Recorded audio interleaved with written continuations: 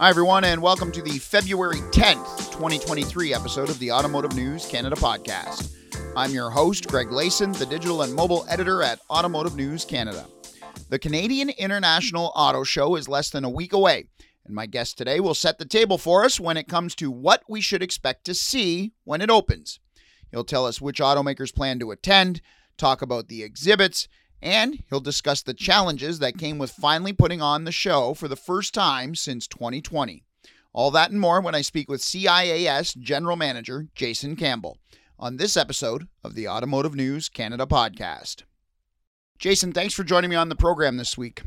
Well, thanks for having me. It's an exciting time.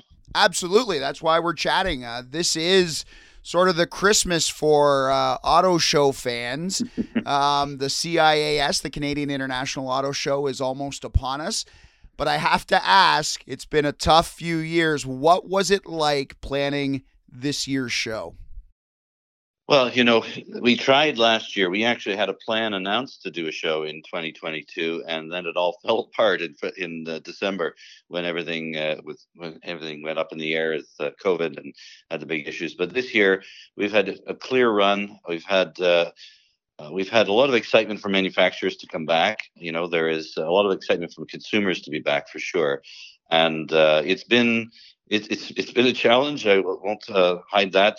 Early on in the spring when we didn't know for sure, but then momentum is gathered. Everyone's back. The life has come back to normal, and we're really happy to be out of the pandemic and full steam ahead into auto show season once again. Having planned a show for 2022, did that make it easier for 2023? Were there things you could draw on and simply move forward, or did a lot change between 2022's plan and the one you're going to implement this year? Well, we had a different plan for 2022. It wasn't going to be our 50th year. This is our 50th anniversary year, and that's drawn a lot of interest from a lot of companies to get involved. And so we've been able to pull in new exhibits and new exhibitors and bring back some of our old fan favorites. And that's really helped give a lot of spice and a lot of more general interest elements to the show, apart from just what the manufacturers are bringing to showcase. Let's jump to that because I was going to ask you, what's different or new specifically about 2023's show? Well, obviously, in the last 3 years, talk about electric vehicles and the electrification of the industry has really ramped up considerably. And the biggest change we've got at the show this year, we've been doing electric vehicle test drives for people to experience that driving outside around the Metro Toronto Convention Center. But this year, we've moved that experience in-house. We've built a 70,000 square foot EV test track right in the South Building where consumers can come in and experience for themselves a 2-lap experience driving up to one of 19 vehicles that are going to be available in all electric range indoors. And that's going to be a really big change to what the show looks and feels like. And every manufacturer on our floor is involved in it. So it's got a lot of excitement from the brands that are taking part in the show this year. We've seen similar test drives and tracks at other shows. Is that sort of experiential format where auto shows are going? Because we've seen it in Detroit and at other shows where it's no longer just come and look at the car, sit down, maybe take a photo, walk around. It's about getting behind the wheel and being able to drive these cars now. Is that where we're going in the auto show circuit, to more experiential experiences?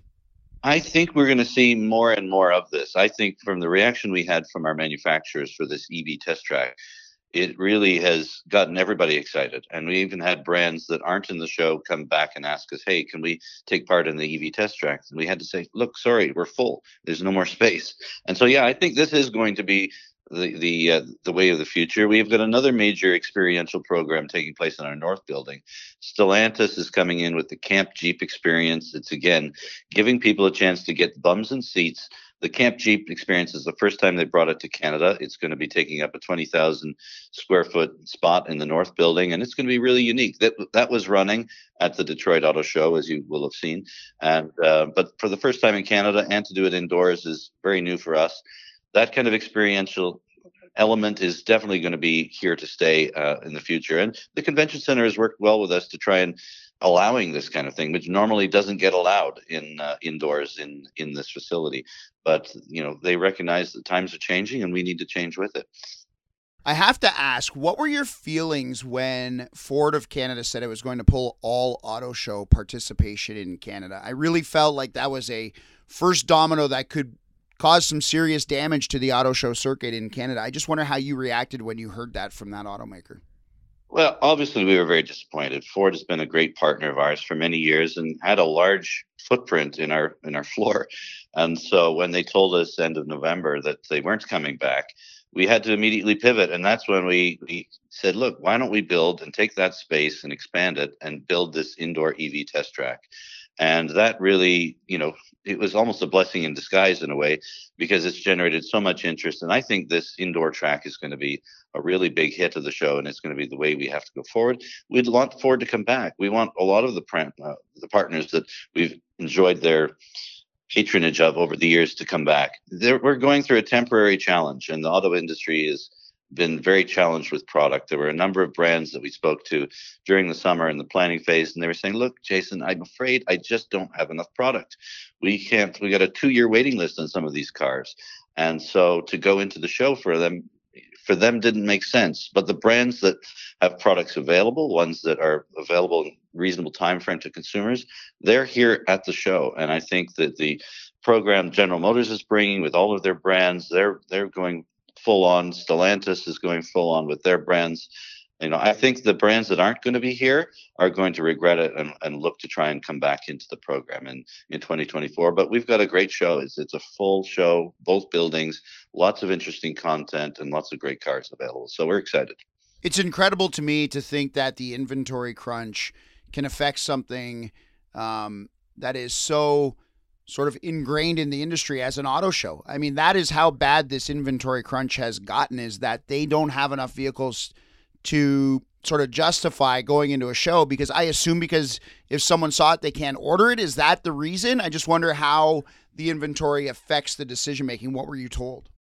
Well, there are people for sure that have been waiting for a long time for certain cars, and I'm not going to name the brand, but one of them is, look, if I put one of these vehicles on, I've got customers here waiting for over a year, and they're going to be asking me rightly, why is my car not in my driveway, and you've got it out there in the show?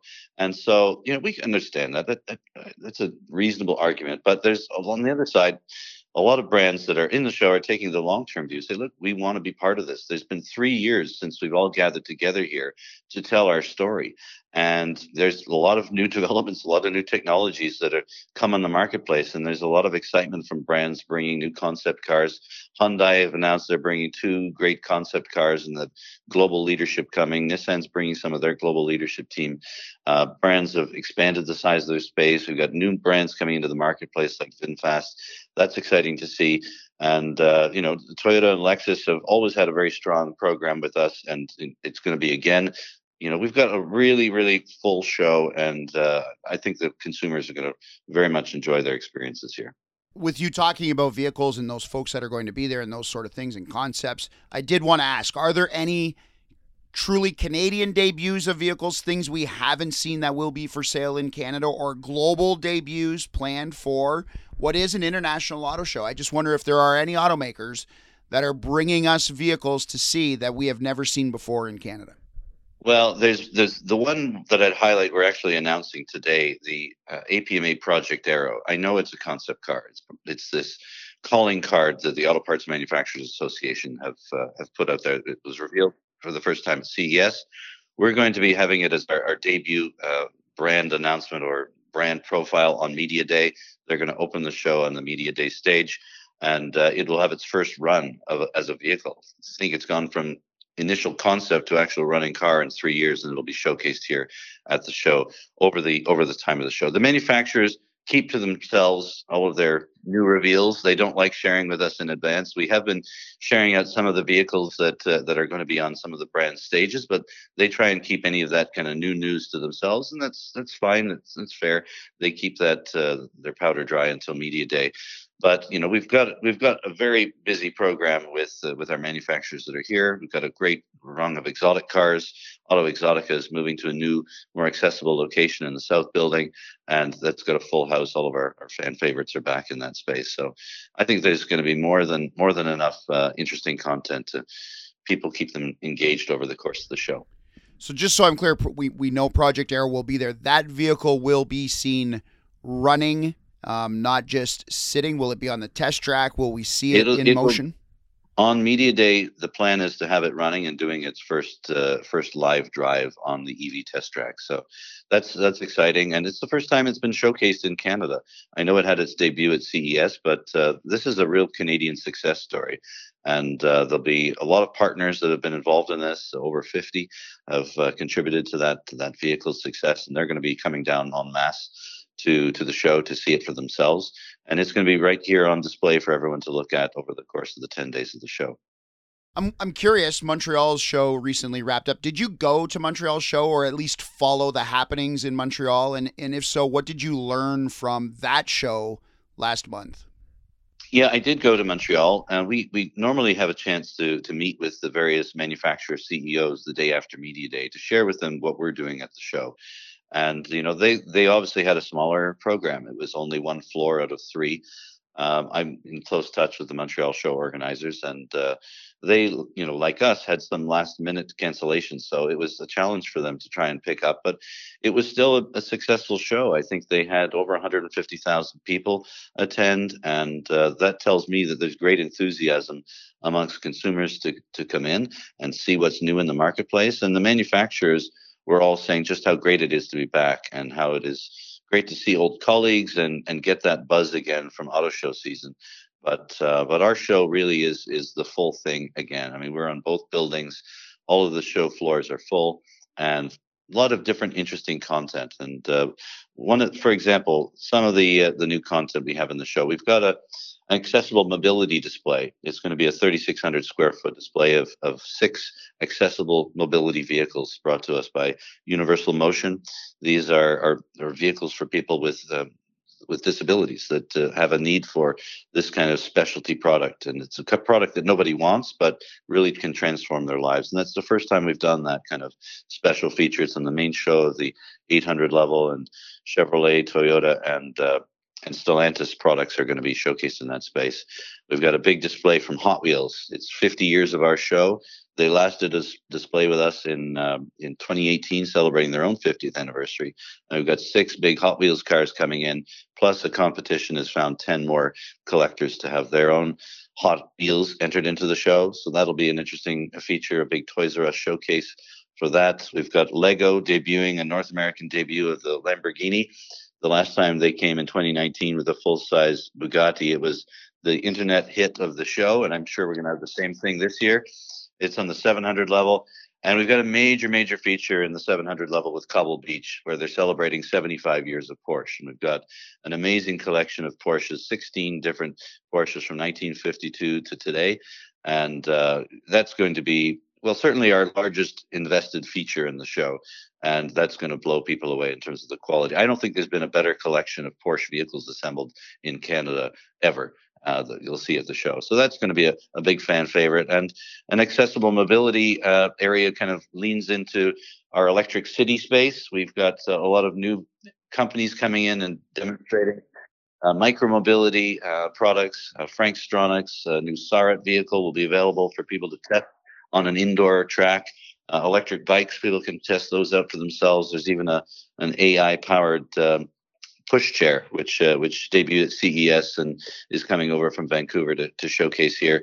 And Plug and Drive will be signing people up and getting people registered for our indoor test track and explaining all about what it's like to own an EV and answering all of people's questions about that side. So there's a full range of activities for people to do, but everything from A to Z is on the show floor, and we're looking forward to opening up in just 2 weeks time, 2 weeks today. Do you have any indication of what attendance might be like? I know you went to Montreal, and I think they drew about 150,000, as we talked about, over 10 days. Do you have any goals or any sense of what numbers might be in Toronto? It's hard to say for sure. Right now, as we're tracking our ticket sales, we're 45% above where we were at this stage in 2020. And I don't think those numbers are going to hold all the way through the show, but our main advertising program kicks off this week. The bulk of the advertising happens next week, is when we sell most of our tickets. But I'll be surprised, given the amount of pent-up demand and interest there is and how hard people have had to wait for product. I think this is going to be a great place for them to find product and see what's available in the marketplace. And I'm sure we're going to have a busy year. I won't be at all surprised if we're bigger than what we were in 2020. Well, I have to say, with a Porsche display that you described, that tugs at me. And when I told my son there's a life-size Lego Lamborghini, that was enough for him to want to go. So I might have to tote him along as I cover the show and go to the show, because you've got two things that are near and dear in the auto world to both of us. So yeah, he's excited and so am I. And we'll see you up there. Thanks for doing this. No problem, Greg. Great. We'll look forward to seeing you down at the show. Absolutely. I want to thank Jason for being my guest today. If you'd like to be a guest on the show, have a suggestion, or simply want to comment, email me at glayson@autonews.com. And remember, you can listen to all our previous podcasts on Spotify, iTunes, and Google Play, or on our website, automotivenews.ca. Just click the podcast tab at the top of the homepage. That does it for this episode of the Automotive News Canada podcast. We hope you'll join us next time. So long, everybody.